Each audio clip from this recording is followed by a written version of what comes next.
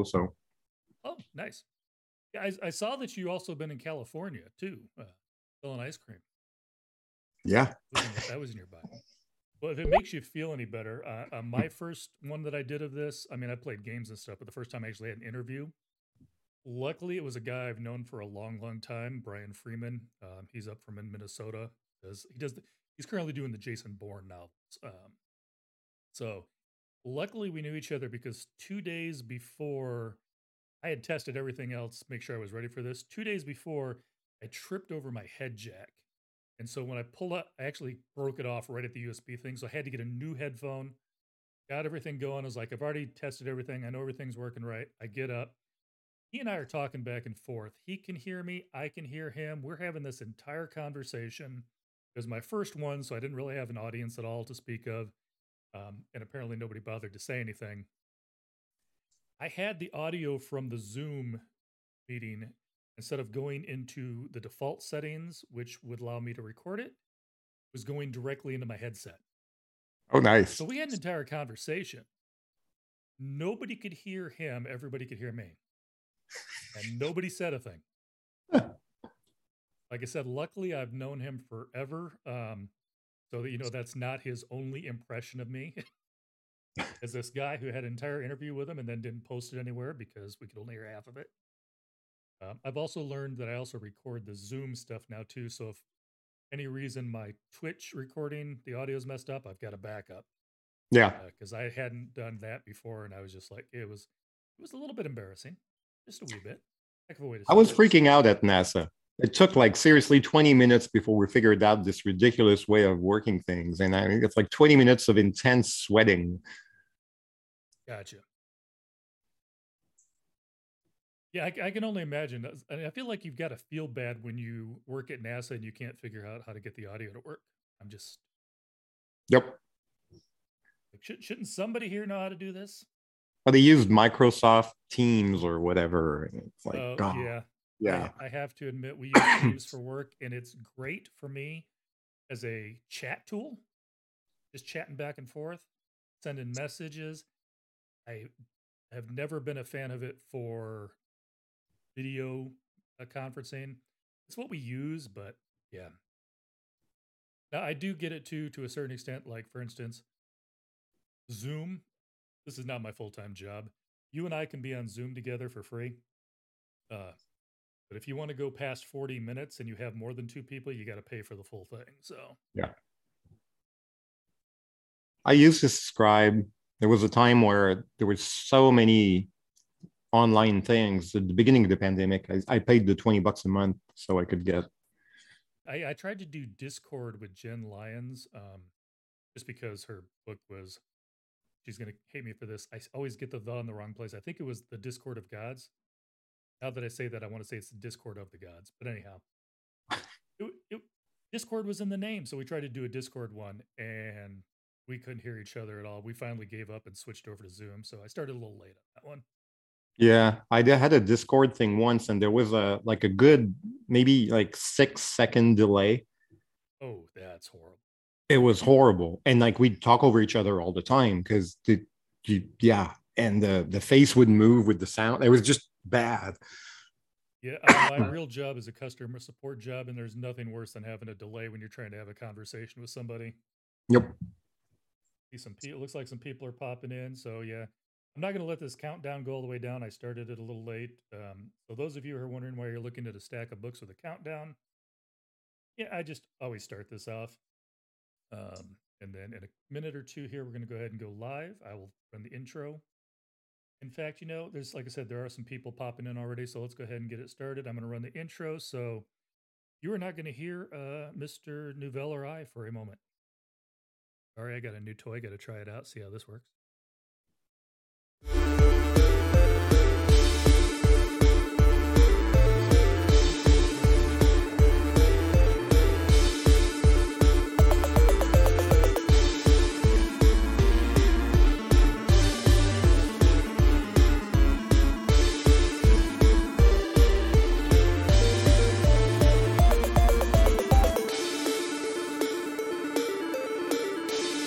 Hey, welcome to the channel. My name is Edward, also known as Grifkin here on Twitch. If you look down below, there's a little heart-shaped button. That is the follow button, so go ahead and feel free to click on that. Helps you find me later. Also, there is a subscribe button. I'm not a big fan of asking for money. However, if you do have an Amazon Prime subscription, you do get a free Twitch subscription you can use once a month. If you want to use that on me and help me, pay for my book habit, I would appreciate that. If you're watching this later on YouTube, down below there's the subscribe button. As opposed to Twitch, subscribe doesn't cost you anything on YouTube. That is their version of the follow button. So feel free to go ahead and click on that. And also, if you're watching this on YouTube, if you liked it, hit the like. That'll also help other people find it. I do appreciate that. All right. Not right now, but if you also want to click on the About button back again on Twitch, it'll give you all of the links to all of the different social media, which would also lead you to the YouTube channel, where all of these interviews will be put up about 24 hours after the Twitch stream. Come on in. Hope you enjoy it, and I hope everybody has a nice day. All right. So that concludes the pre-ramble, as I like to call it. We're here today, and I say we, loosely, are here today with Sylvain Neuvel. I feel like that has to be pronounced, with a French accent to be said correctly. However, I'm not going to punish anybody with my horrible French accent. But the best I can do is stupid Americans. But, that's not here to there. So I had got started with you way back when Sleeping Giants came out. It was a book club book for us. Unfortunately, I was also working 2 jobs at the time. And like I said, it wasn't a book club. So I did not get to finish that series. I'm going to have to get back to it because I just did your new series. Until the Last of Me is the second book in the series, just dropped last month. And of course, I wanted to start from the beginning. So I listened to both of them. And I've told everybody that I know I am not a fan of historical fiction, but I loved this book. And as I pointed out to you the other day, I actually kind of consider it historical science fiction. And I think one of the things that I loved that you did for this book is that a lot of historical fiction tries to force the characters on the stage of the world, unless it's one of those behind the scenes power brokers things, the people behind the kings. And yours, you actually kind of hid them. So even though they touch base to a certain extent with certain historical people, it's not like you feel like, well, if that would have happened, people would have known, because they're very much trying to stay out of the spotlight. Yeah, they do marry some historical figures even every now and then, but they don't make a lot of noise if possible.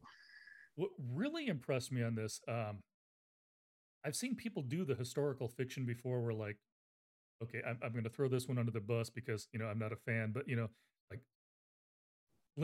Abraham Lincoln Vampire Slayer, but they take it and they put it in a piece of history. It's like, this is the time frame. Your stories, especially when you go back, and I'm not going to do any spoiler stuff, but let's just say it's about a group of people that each generation has a number. And currently, I think the current one is the 100, or at least when we start in book 1. Is that correct?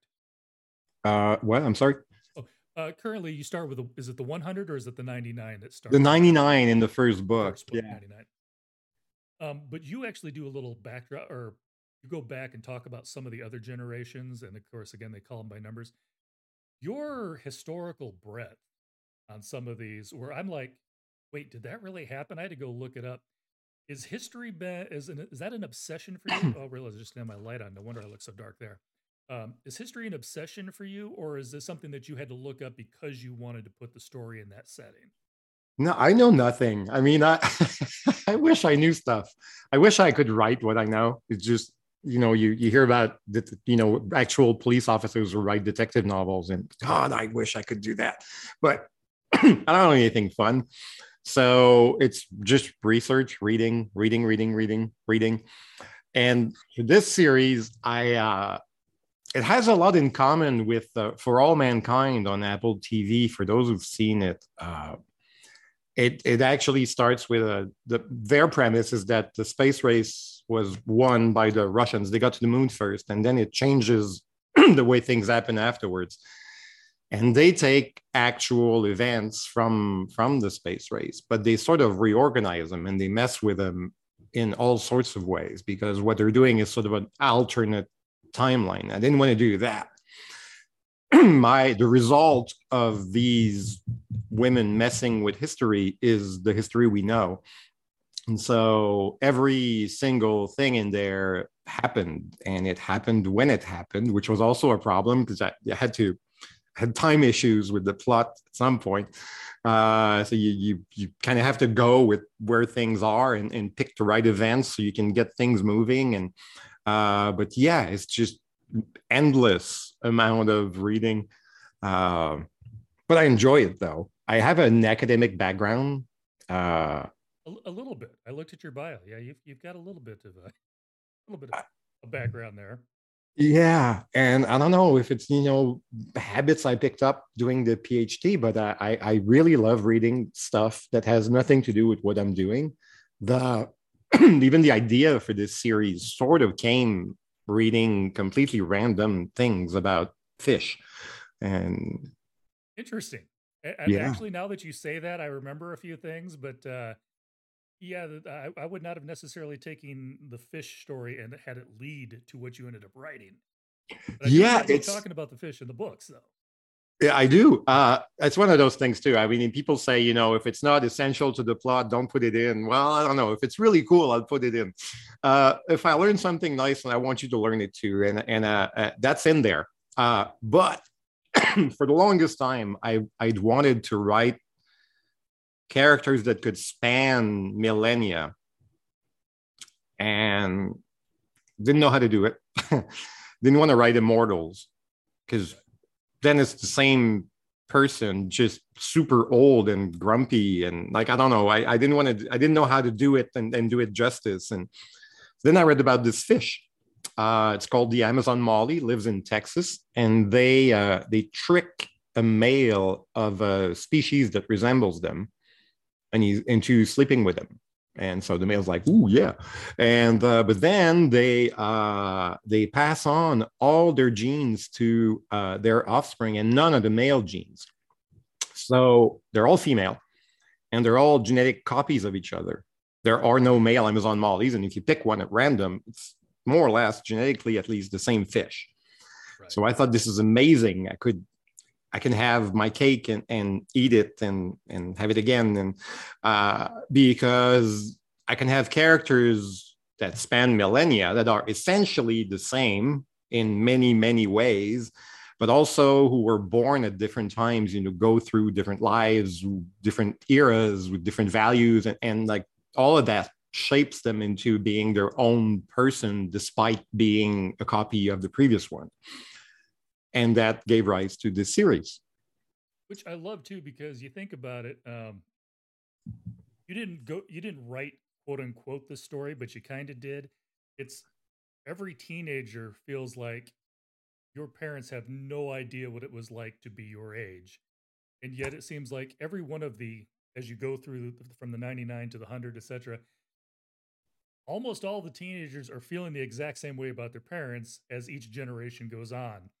But you're boring. You stick to the rules. You've never done anything fun. You've never, I want to be my own person. And then, next generation, it replay. We're right back to where we started.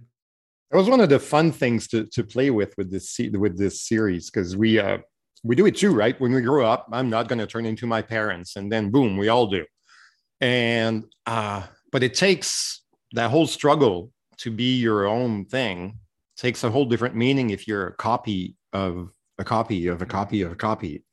And you look like your mom, and your children will look exactly like you, and they'll be the same height and at the same age. And so this idea of like building your own personality is sort of same that as what everyone else is feeling, just on steroids.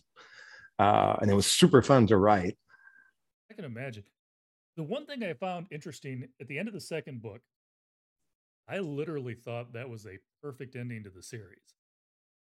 But It's dark. then I listened to the little part that you did afterwards. For anybody who doesn't know, I listened to the audiobooks on this one. Aren't they great? They were good. I love the fact too, I'm not usually a huge audiobook fan. I do it sometimes just to, usually not something I'm going to do a chat on, but something to fall asleep to, that type of thing. Just, something to do when I'm doing other stuff and I don't have to really pay attention to it too much. But I think one of the things that really turned for your book, and Jen Lyons kind of had a little bit of the same thing where she had different people for different parts, but it was just like the narrator and 2 points of view. So it was just like 3 people. Your books, they got a whole cast in there. Because I remember listening to the first one and somebody's going back and forth. I'm like, wow, she's really good at doing different voices. And like, no, that was a guy. That was a guy reading that part. So I think it was much more entertaining. And I think it's also one of the things you have sometimes with books, not with yours, although some of your characters do change names occasionally just because they're trying to, again, hide.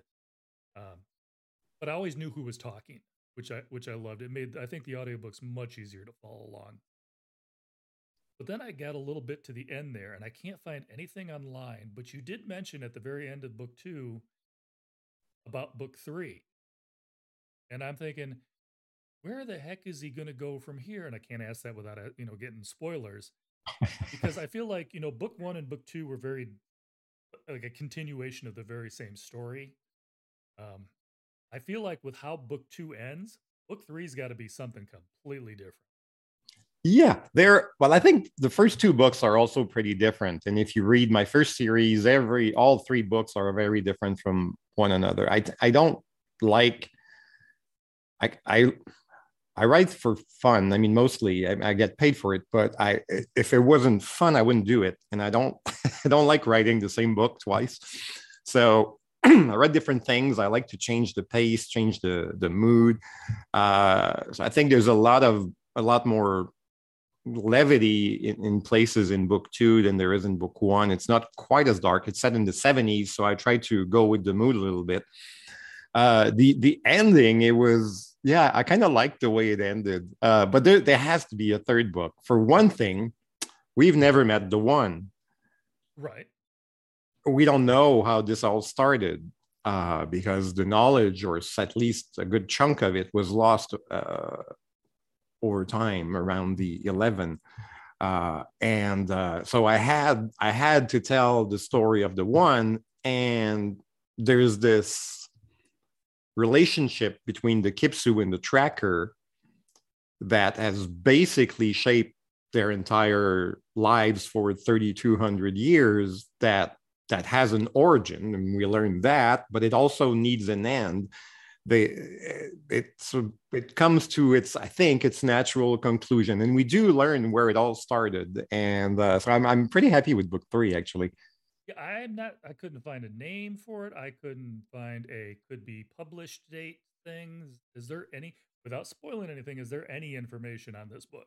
We were actually saving this for later, just because it comes out, I think, April 18, 2023. Okay. I might be off a day or two, but and we were going to announce it later, but a certain bookstore that rhymes with Farnes and Foble was having a 25% sale on pre-orders, and they included the book. And suddenly we had to tell people it's on until tomorrow, I think. And so yesterday I put something online to talk about it and say, oh, by the way, that's the book. And it is called For the First Time Again. Gotcha. Okay. Yeah, because I tried looking up Take Them to the Stars book 3 today, and I couldn't find diddly on it, but maybe Google just hasn't had time to catch Yeah, up. there's a like an empty Goodreads page for it, and Macmillan, as of today, now has a thing for it too, because we had to talk about it. But sorry they snuck your thunder out of there. It's like, hey, I had a plan for that. But it's okay. Never been a huge fan of, like, 3 days from now we'll have a huge reveal and it's like a title. It's not the end of the world. I mean, yeah, but I'm sure you got like the blank cover so far. I'm sure they haven't figured the cover art out, or is it that far? You have the cover art and everything? Well, they might have something almost done. I haven't seen it though. Right now, all I've seen is the cover to come. Yeah. Gotcha. Okay, well, here, breaking news. Speaking of the audiobook, though, I've been so lucky. All my novels are full cast. Gotcha. Yeah, I read Sleeping Giants. I wasn't really into audiobooks back then. But knowing that, I may do the audiobooks for the last 2, because now that I've read these 2 and I've loved them so much, I remember liking Sleeping Giants, but it was like it was like when it first came out in paperback. That's when it, because it's a book club and not everybody can afford to spend money on No. hardcovers every month. But yeah, we read that one, like I said, when it first dropped in paperback. So it has been quite a while.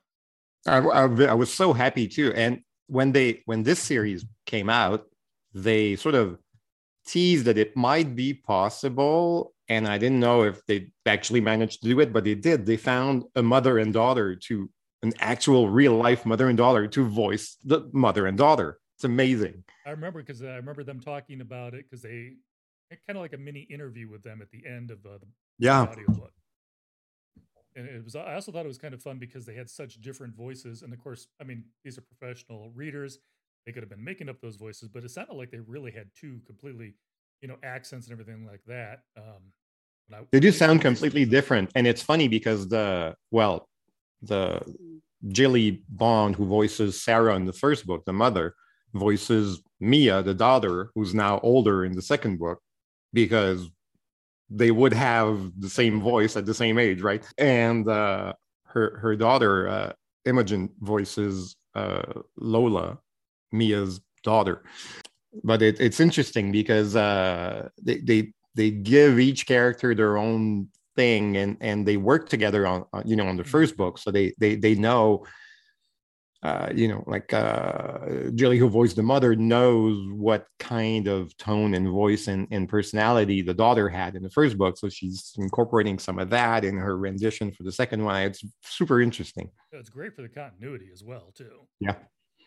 You did talk about the difference in tone. For anybody who hasn't read the book yet, we do have to understand that the first book was set during Hitler. So the tone by necessity would not be quite as, I don't want to say happy-go-lucky because of everything they go through, but in the second book, the teenager is worried about parties and friends. The first book, you're more worried about surviving this thing. But again, the fact, like I said, I love the fact that you go all over the place. And I also love the fact that you do the little thing at the end on the audiobooks. Again, I didn't receive the print copies on these ones. So I don't know if all that information is there that you actually reading. I love hearing about the little, like I said, the stories that you came out with. The story about the Molly was in book one at the end. You talked about, and some of the other stuff that you've run across. I really loved. I could kind of see it coming. I won't spoil anything, but I really loved. I knew exactly what was going to happen when the lady came out and they were all chanting. The girls were chanting around the guy who was trying to take the taxes. Oh yeah. And it's like, oh, I know, because knowing that the science and the math and everything is like, now I know why she had him come back in 9. I saw exactly what was coming. Aglaonis, or Aglaonike of Thessaly. Yeah, the stuff though that you had to research and go through and then figure out, and you did a great job. I'm going to tell everybody that right now. But the fact that you got all this historical stuff and made it fit the narrative, this book will make you accidentally learn things. Yeah. But I love doing this stuff. I mean, I just reading about all these historical figures, and like especially in the early days of astronomy, where they're looking at stars, but they don't know what it is they're looking at. It could be giant muffins or flashlights or whatever. They don't know, but yeah, they do make like significant discoveries. These people were geniuses with just nothing to go on with, and it was so much fun reading about all of them. I mean, I could have done that and just never written a book. But the amount of time I spent reading for this is ridiculous. If my editor, or at least if my agent knew, he would probably come over and beat the hell out of me. No wonder this book took so long. I also love though the fact, again, I'm trying to avoid spoilers in case somebody hasn't read this. You'll figure out why they're trying to get to the stars later. But the fact that you gave them, they're super geniuses, but you gave them some superhuman everyday characteristics too. Everything from, the mom yelling at the teenager not to make a joke about Uranus, and then she starts laughing when she tries to say something later. And there was another one that just slipped right out of my mind I was thinking about. But the teenagers, they do some very teenager thing. Yeah. Some of it is just me. I mean, and because Uranus jokes are unavoidable because you have to type these things, and it's so easy when you if you're not extra careful to come up with like funny sounding sentences, and then you're kind of stuck with them and you're laughing, so you think, well, I guess they would be laughing. Maybe I'm just immature, I don't know. No, uh I feel like sometimes is that somebody's going to make the joke anyhow. You might as well go there first. yeah. But like I said, it was just those little human elements that I thought made the story more interesting. Thank you. And I really wish I'd actually finished the and I don't know if I'm pronouncing this right, the Themis files. Is it Themis or Themis? Here's a little anecdote.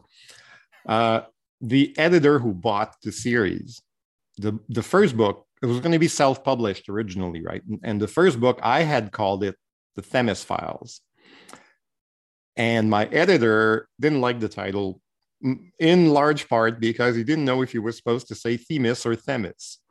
And that ended up being the series title, and the first book was called Sleeping Giants. So every time someone asks me, I think it's funny because we've had like a long conversation about renaming the first book. And then once you decide to rename it, you go through this ridiculous process where you kind of know what you want, something about big robot being buried underground. And so you're buried behemoth sleeping. And then you come up with 80 million synonyms for those two words. And after a day of playing with them, you can't see anything. You can't see the difference. You can't think. And you just go to bed. And a few days later, you somehow manage to agree on one. Yeah. That's like me coming back for a new vacation where my wife she likes trying to cut down all the pictures she's taken for a book. And so she'll give me like 17 pictures of a moose from a slightly different angle and then ask me which one I like better. I'm like they all look the same to me or close enough that I don't care. Just pick something. And on a phone, you can't even look at them all at once, so you can't see the tiny differences. You just go back and forth, and they're like, "This is the same picture. It has to be." And it's kind of like women's like, "Which pair of shoes do you like better? Aren't those the same pair? I don't know what you're talking about." But I think too. I mean, if we talk about Themis, I think you said Themis. Is that what you said? I say Themis, but yeah. But I just remember listening to these books too, and I don't know if she was is she supposed to have a British accent? The mom, is that what's supposed to be coming through? She has a bit of a British accent. Yeah. They're both British for real. So okay. But a lot of the words, and I should have written them down at the time. I just kind of noticed them as we were going through, and I thought about it later. She says a lot of words, and again, I'm American. We don't really do the Queen's English down here. She says a lot of words just slightly different than how I've pronounced them my whole life, and I'm just listening to the book is like, wait, is that how I'm supposed to say that? I don't know now. It's like, have I been? I had the exact same reaction. Life? That's like I tell people. I was like in my 40s before I finally realized that there is a difference between the pronunciation of forte, like this, which is from Italian, which is a musical note, and fort, which is from the French, which means that something's your strong suit. You're not supposed to pronounce the E at the end. I'm like, everybody I know in America pronounces the E. It's not my forte. Yeah. Exactly. I'm like, yeah. And then I found out I've been doing it wrong for 40 something years. I think if you say something's your fort, though, it confuses the heck out of people. So I've just given up on that one. I'm like, I'd rather be understood than be correct sometimes.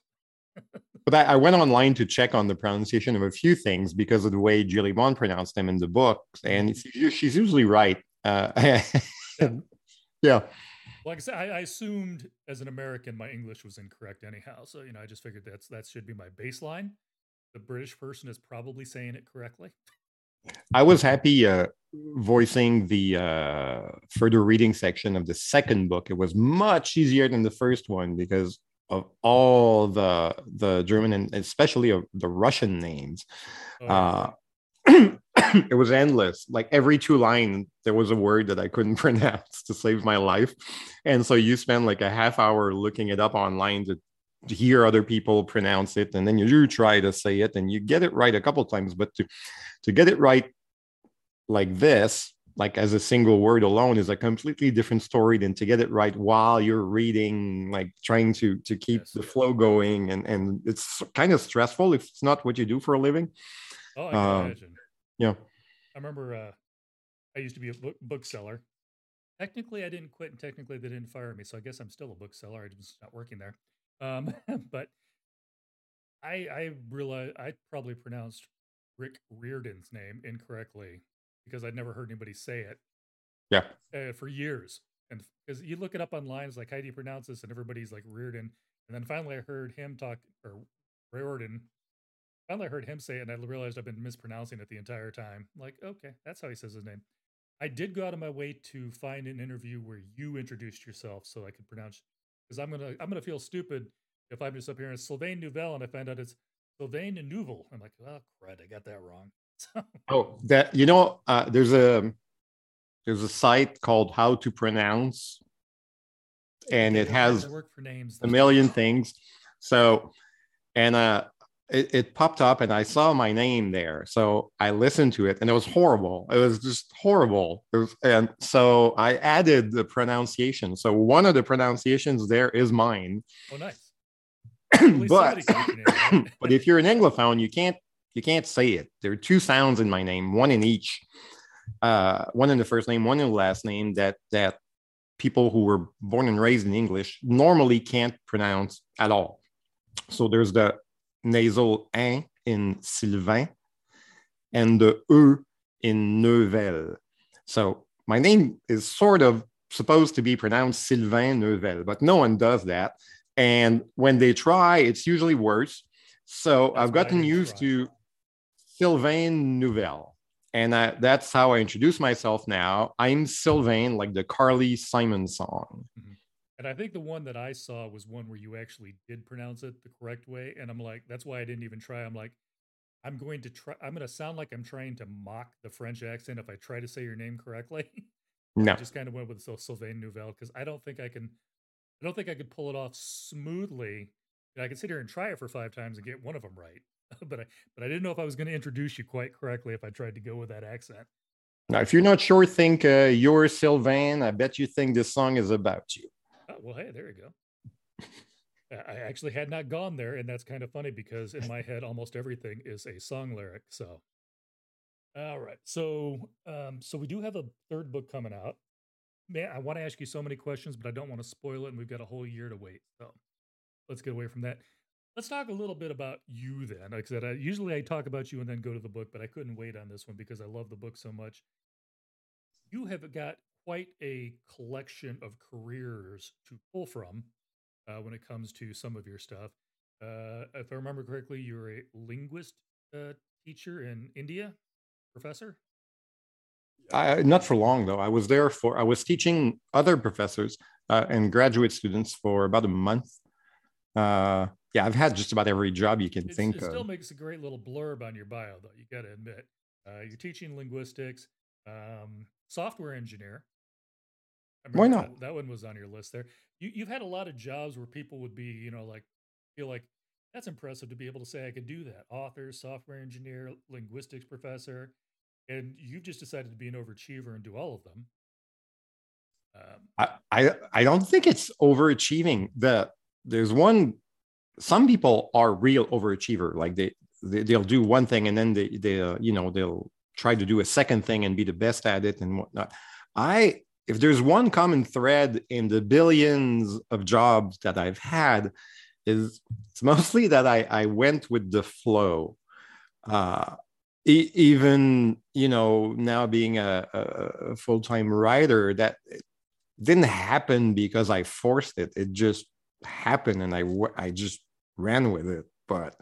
And all of that, all those changes, and they usually come with moves. I would travel from one city to the next, and then there was this opportunity to do something cool I'd never done before, and I'd be like, all right, now let's do this. When the same when I went back to school after a while. I got a BA in linguistics, and I was going to go do something else.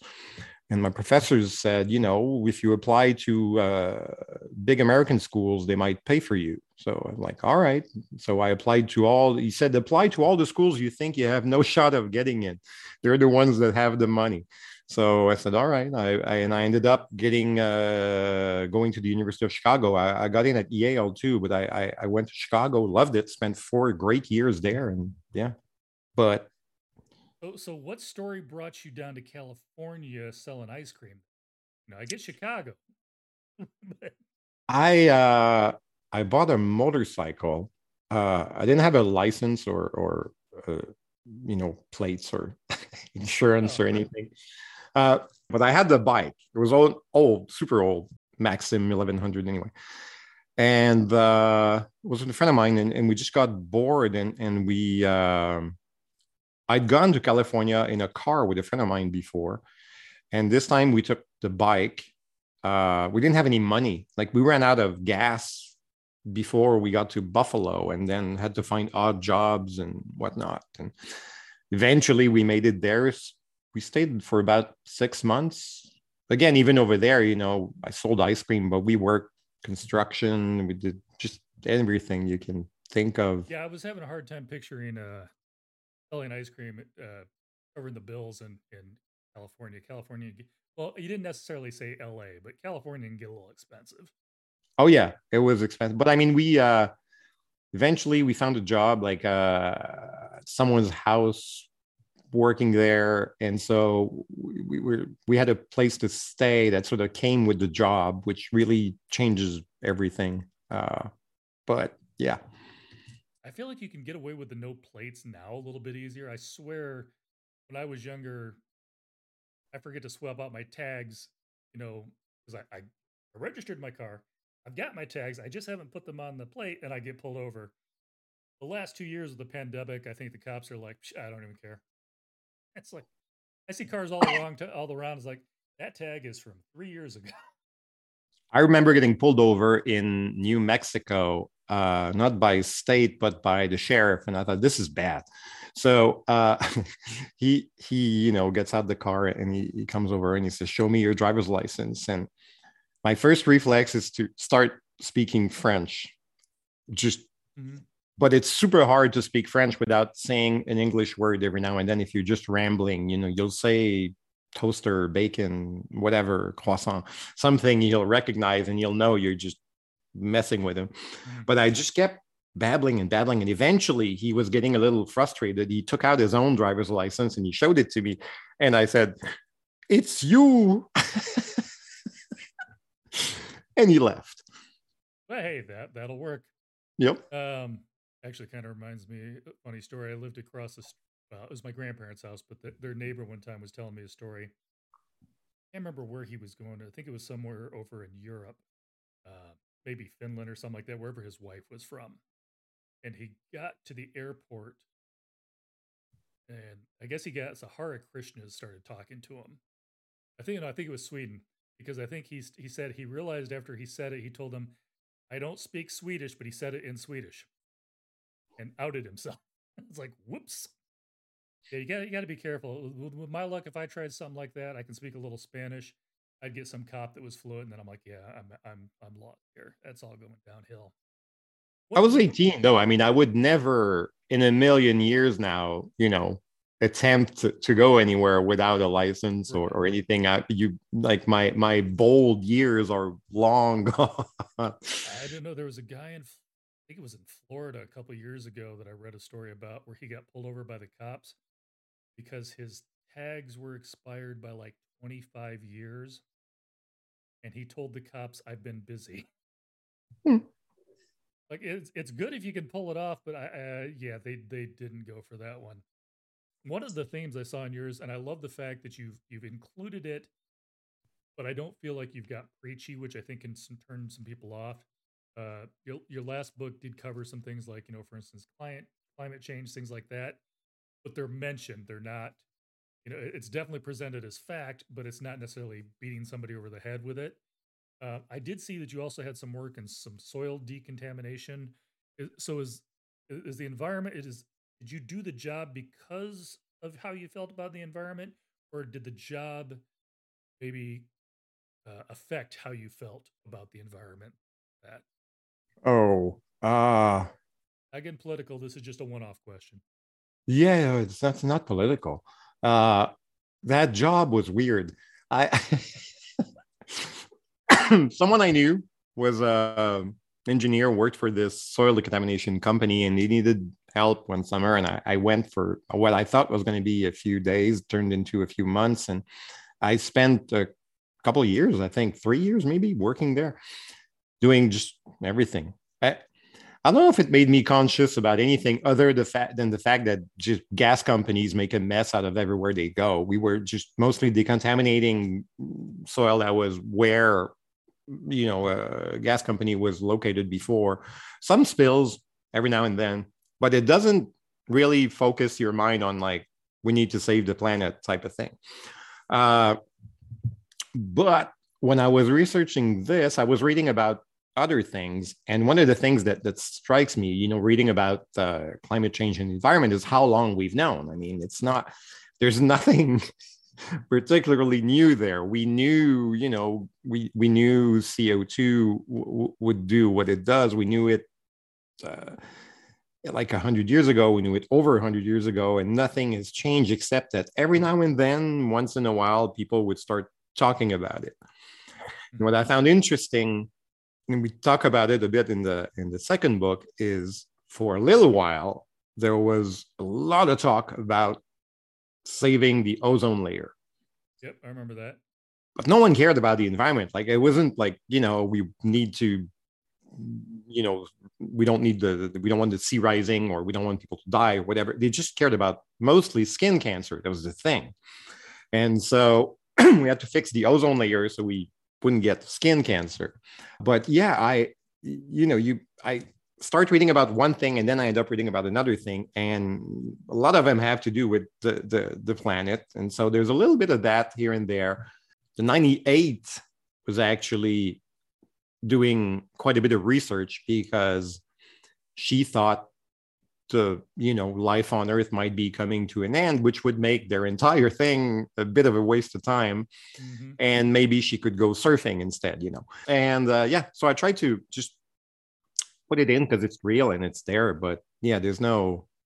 I actually love that you included a story too, because it's one that I used when they first started the whole, before they called it, before they called it climate change, they were doing the whole global warming thing. And I knew some younger people that couldn't understand why in the world older people weren't taking it seriously at first. And you actually mentioned in the story the fact that she locks onto the fact that, like, we all knew about the climate change and stuff like that, but all they could focus on was the upcoming ice age. I think there was like a Time magazine cover and stuff way back in like the 70s. And so I was trying to explain to people, it's not that we don't necessarily believe the science. It's just like 20 years ago, we were going to be in an ice age. Now you say we're in global warming. It's one of those things where the thing is, people are a little bit hesitant to just jump on whatever's being said at the moment. Yeah, the press is to blame there. I mean, I'd say 98% of scientists were agreeing back then too, but somehow, of course, the guy with the sort of far-fetched ice age theory is the one the New York Times is going to publish because it sells copies. New York Times. I knew there was Times in the title somewhere, but yeah. I don't know if it's the New York Times. I vaguely remember writing about it, but yeah. So it's and then you go and you talk to people about global warming, and they're like, "But they're predicting an ice age, you idiot!" And but the sort of the core science behind that, it has been solid for the longest time. One of the things I loved reading about, though, when it comes to the environment, is the beginning of ice core research. Because if you want to know if the temperature has been changing, you need to know how warm or cold it was, but not 30 years ago, just looking at the old almanac or whatever. You want to know like 300 years ago, 1,000 years ago, 10,000 years ago, 3,000. And how do you do that? It's just looking at air molecules that have been trapped in ice, and also the which you may have also snuck into your book. The types of isotopes in the ice sort of tells you really a lot of what you want to know about what the weather was like, a million years ago. It's pretty amazing. And I love the fact, like I said, you actually, that's another thing that you mentioned in your book. And a lot of this stuff is, science that we've known, but your characters have a tendency to stumble over these things while looking for something else. Like I'm trying to get the answer to this, and then I find out this. But I think even your main character, she talks about it at least in the second book. Again, as you're saying, how long we've known some of this information. So I appreciated that. The test. I'm just going to ask you because that's the one I have not touched that one. I know that was a standalone. Um, what can you tell us about the test? Just because, like I said, it's the only one of your series that I haven't touched on. Well, it's a small book. It's a novella. It's about 100 pages. And it's about dentists from Iran living in the UK who has to take the British citizenship test. And bad things have happened. And so things have changed. They're a little more strict. And he's actually taking the test for his entire family, only man between the ages of, I'm making this up here, but I think like 25 to 55 or whatever. Take the test, and if he passes, he and his family can stay, and if he fails, they have to go back. And it is science fiction. There is an element of that slightly futuristic element in it. But it's it's a book that's supposed to make you think, and I think it works. I was really proud of that one. It's super tiny, but it packs a punch. Well, it's like I'm actually going to have to add that one to my list now too. I've always found it very impressive. People, since you're talking about the citizenship test, people that make it as an American citizen and pass that test, because most Americans can't pass that test, and we live here and we've supposedly studied the U.S. history for 12 years of our life. Well, not 12, maybe start when you're in third grade, but like we're supposed to know this stuff, and then we're expecting people to come over who are supposed to know all this stuff that we don't know ourselves. Yeah, that test is a little more hardcore though, the one I wrote. Gotcha. Well, like I said, I'm definitely going to have to give it a try. Got to add that to my list. I think I've overstretched myself. I really thought when I started this thing that I would be maybe doing one of these a month, and I'm like doing it every 2 weeks, and I won't go any faster because I feel like I'm not giving you the proper time to read your books and stuff like that in between. And again, I'm all picking all authors that I've read before, but some of you have written a few books since the last time I read. I cannot keep up. I like too many authors. I've done a lot of sci-fi, which of course brought me to you. But I'm one of those unfortunate people. Like I know people that love mystery books, and I know people that love science fiction books. I know people that love business books, and I just love books. So I can't keep up with any genre at all. So, a couple of questions that I've learned to ask over the course of time here, talking to different people I've talked to. So, a couple I want to throw at you. No pressure if you don't have anything prepared. What is there something that you have always wanted somebody to ask about you that has never been asked? Like a secret, thing that you're proud of but never comes up in conversation. Like you're secretly a ninja or something like that. I am a ninja. I don't know. I'm shy by nature. I've learned to sort of overcompensate. So I have a big mouth, speak loudly. I take up room wherever I go, but a lot of it is a bit of a defense mechanism. So I never really liked talking about myself a lot. Gotcha. So that was the wrong question to ask. Got it. So on a different tack, then, what is there something, a question that you want to be asked, not personal, something about, your writing, something about your story, something that you wish somebody picked up on, but nobody seems to have noticed that little Easter egg or thing that you're really proud of that you snuck in? there are so many, but that I go fishing for. I once in a while I'll go online and use my social media to like run a little contest and then ask questions about all the bazillion little Easter eggs that are in those books.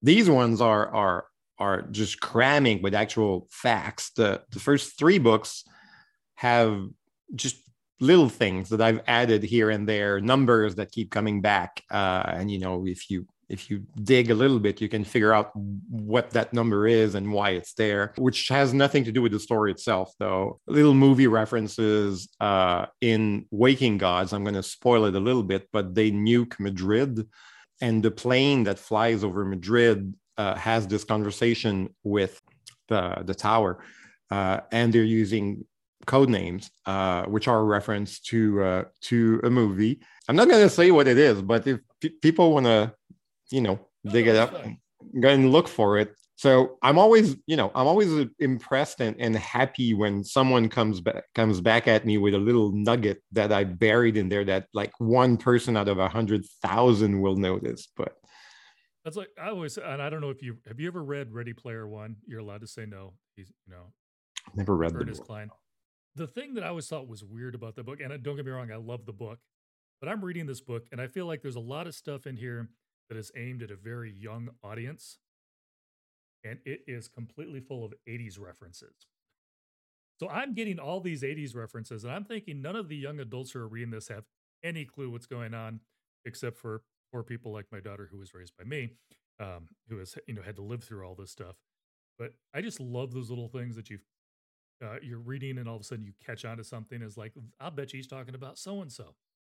Actually, yeah, I put a lot of knowledge and trivia in my books, but I never wanted it to be necessary. It's just more like a little bonus piece of candy, like something. Here's a little gift while you're reading. I love those in movies too. I mean, you see it a lot more often now, where, especially in like the superhero movies, where the average person that's just going to watch the movie doesn't catch it at all, but the comic book nerd is like, "That's from so and so." Yeah, that's a reference to this thing. So one question, actually, that leads me, I hadn't thought about this one before, but I think it's a perfect question for you. Knowing that you do all this research and knowing that you love all these little facts, and then you've got to figure out how to get them into the story, what's a fun fact that you've learned that you just haven't figured out how to get into one of your stories yet? Something that you want to put in there sometime, but you're hanging on to it. Or is that a spoiler? Well, I'm working on a few things. Is there something I really, really want to? Well, there's something I want to read more about, but it's kind of weird because it seems like it disappeared from the world. Not that long ago at MIT, they were working on something that would cure viruses, but all of them. Because when a virus attacks a cell, I think it makes double-stranded RNA or something like that. We're gonna believe you on this one. I'm gonna get it wrong. Don't listen to me. Whatever. Read it online, and they're working on a thing that would recognize basically any cell that was infected by any virus. Interesting. And go kill it. And so now, I mean, and they had preliminary tests in a lab or whatever that were really promising, and I've never heard anything about it again ever. And if you're into conspiracies, you can think that, big pharma got in. Is like, I'm not a conspiracy theorist, but I can see somebody buying, big pharma. Exactly. I mean, it's like a Tucker man in his dream, and then, Ford and GM just like ruin him or whatever. You can sort of see the financial and political pressure that would sort of try to get something like that, at least, if not stopped, secret. But whatever, conspiracy aside, I would love to know what they're doing with it, what's happening.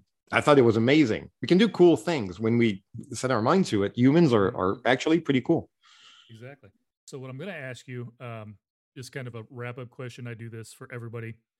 Give a shout out to whatever. Doesn't have to be. It could be a chain or anything, but a local brick and mortar store that you like to go to. I try to do things with Saga bookstore in Montreal as often as I can. They will host things. They're a little tiny bookstore that specializes in genre in both French and English. So they'll run, if the books are translated, they'll have it in French and English, which is super cool. And they do events and whatnot.